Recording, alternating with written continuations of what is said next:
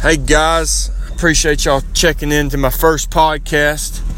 We started this podcast channel a couple days ago just to kind of do some informational stuff and let y'all guys know what's coming up and what's going to be going on here in the near future.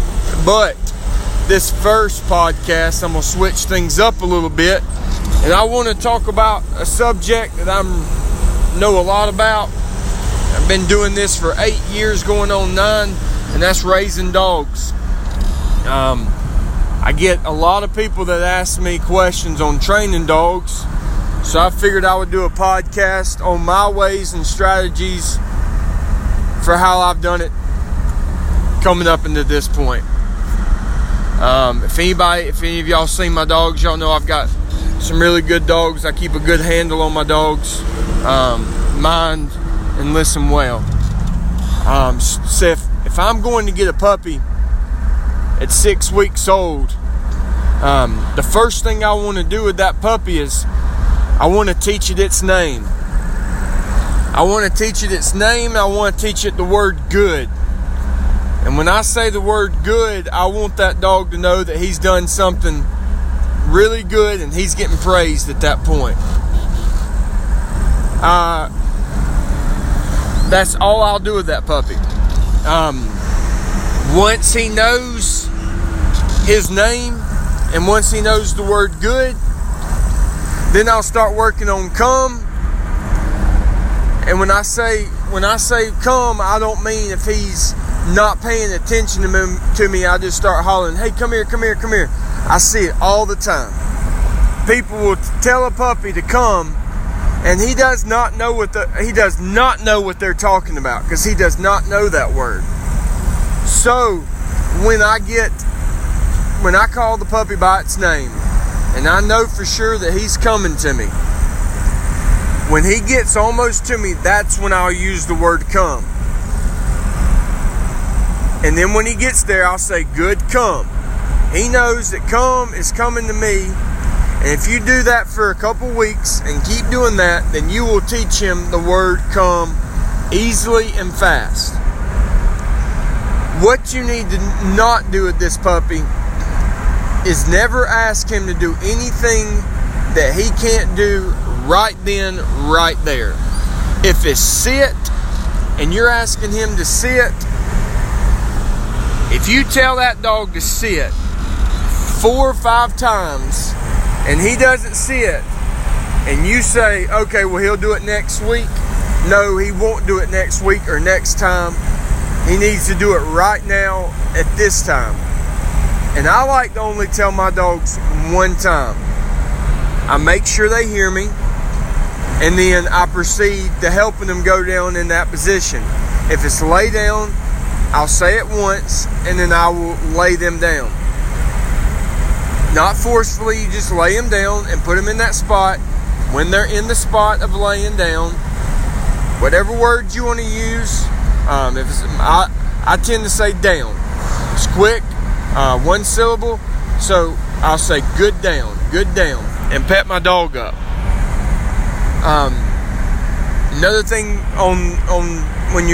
if you are going to potty train a dog, walking the dog outside and hollering and looking at it and saying, "Go potty 50,000 times," and then the 50,000th time that dog potties or shits, that is not teaching him how to go potty to the word go potty. Take him to where you want him to use the bathroom. You continue walking around and don't say anything. When the dog starts to potty or use the bathroom, whatever words you want to use, I typically use go potty. You pet him down, good potty, good potty, good potty. And that lets him know that while he's peeing or shitting, he's pottying. He's learning that word because he knows that good is a good word, and now he puts the two together.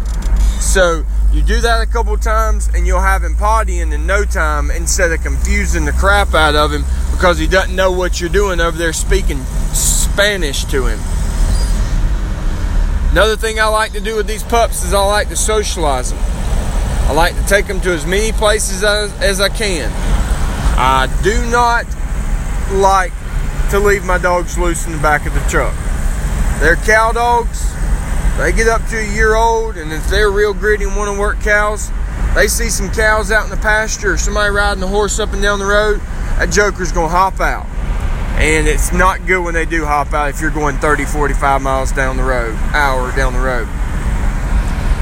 So I like to put them in the dog box. And that way I can get out and go into the store and not have to worry about somebody stealing my dogs for one, or them biting somebody, or them getting out and running away. So I ride them around in the dog boxes whenever I can, as much as I can. I'll take them into Tractor Supply, Lowe's, Home Depot, wherever I can take them, I'll take them. I'll take them through drive-thrus, let them listen to the people in the speakers. Anything that will help my dogs not be scared or shy when they're older is what I want. Because I want to be able to take my dogs with me, but say if I go somewhere and I want to walk through an automatic door, I don't want them shooting out on the back of the leash and me having to drag them in. I just want them to walk right through like we would. I spend a lot of times with a puppy that I'm going to keep to put a good handle on them. A lot of times you've got to be strict in the beginning. You've got to stick to training that dog right. So when he does get older, you'll have a good dog on your hands, and you can actually spend time with it. The family can spend time with it. It listens, but you can still play and have fun, and not having to worry about it having to stay on a leash all the time, or having to worry, is it going to run away? But I appreciate y'all listening to this first podcast. I'll touch up on some other stuff on training dogs later on. I think if you're getting a puppy, this will get you started. If you have any questions, I've got Facebook. You can send me some message. Rockin' P Cattle Dogs. And Instagram, I've got Instagram, T_Stu030. You can check out the website. It's inthestu.com.